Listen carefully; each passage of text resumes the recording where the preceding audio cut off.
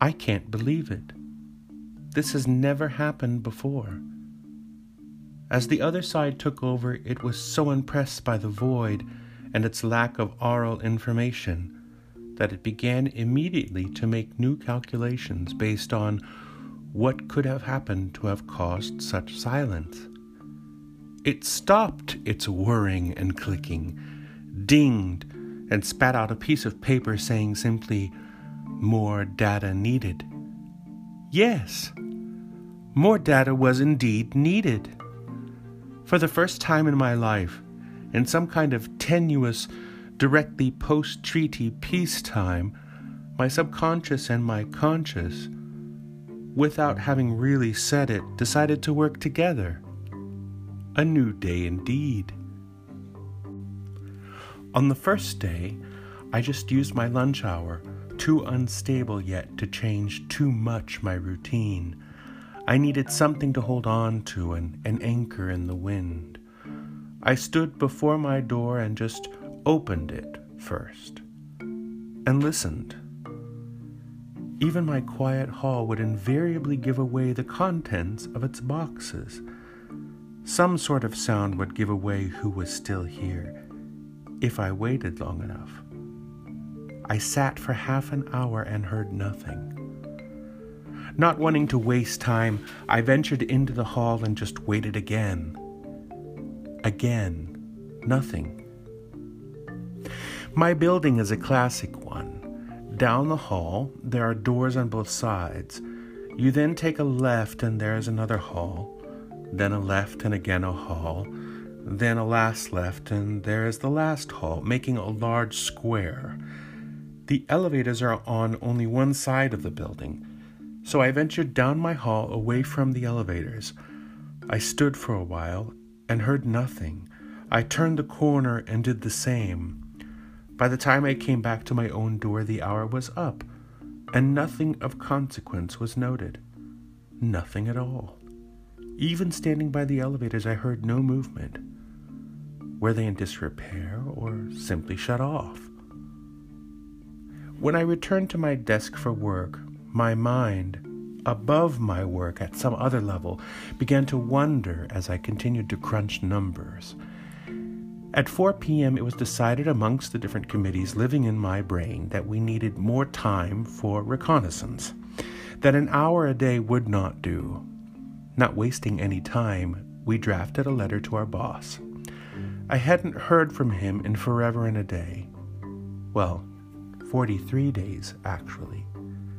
As it turns out, the backlog of work to be done by numbers people in our firm, because of absences from my colleagues, could very well keep me working for some time.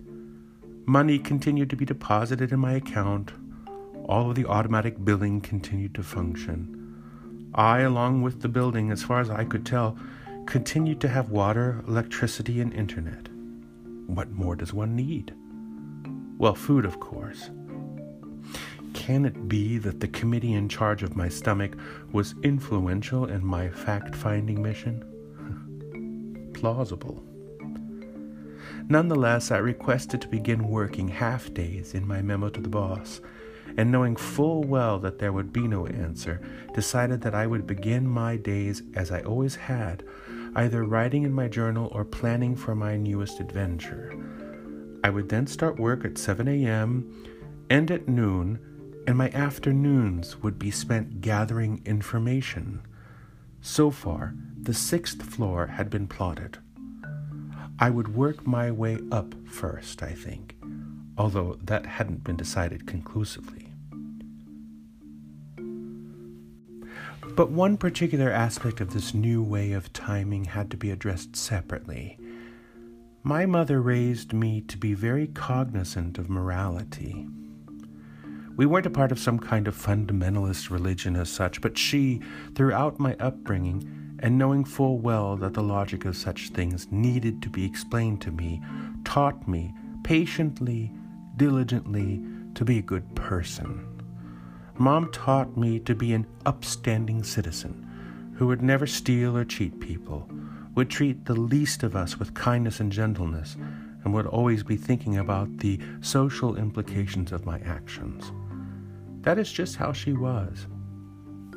Better to keep your actions pure and save yourself the future cleaning of your heart's dustbin, was some kind of strange mantra she would repeat.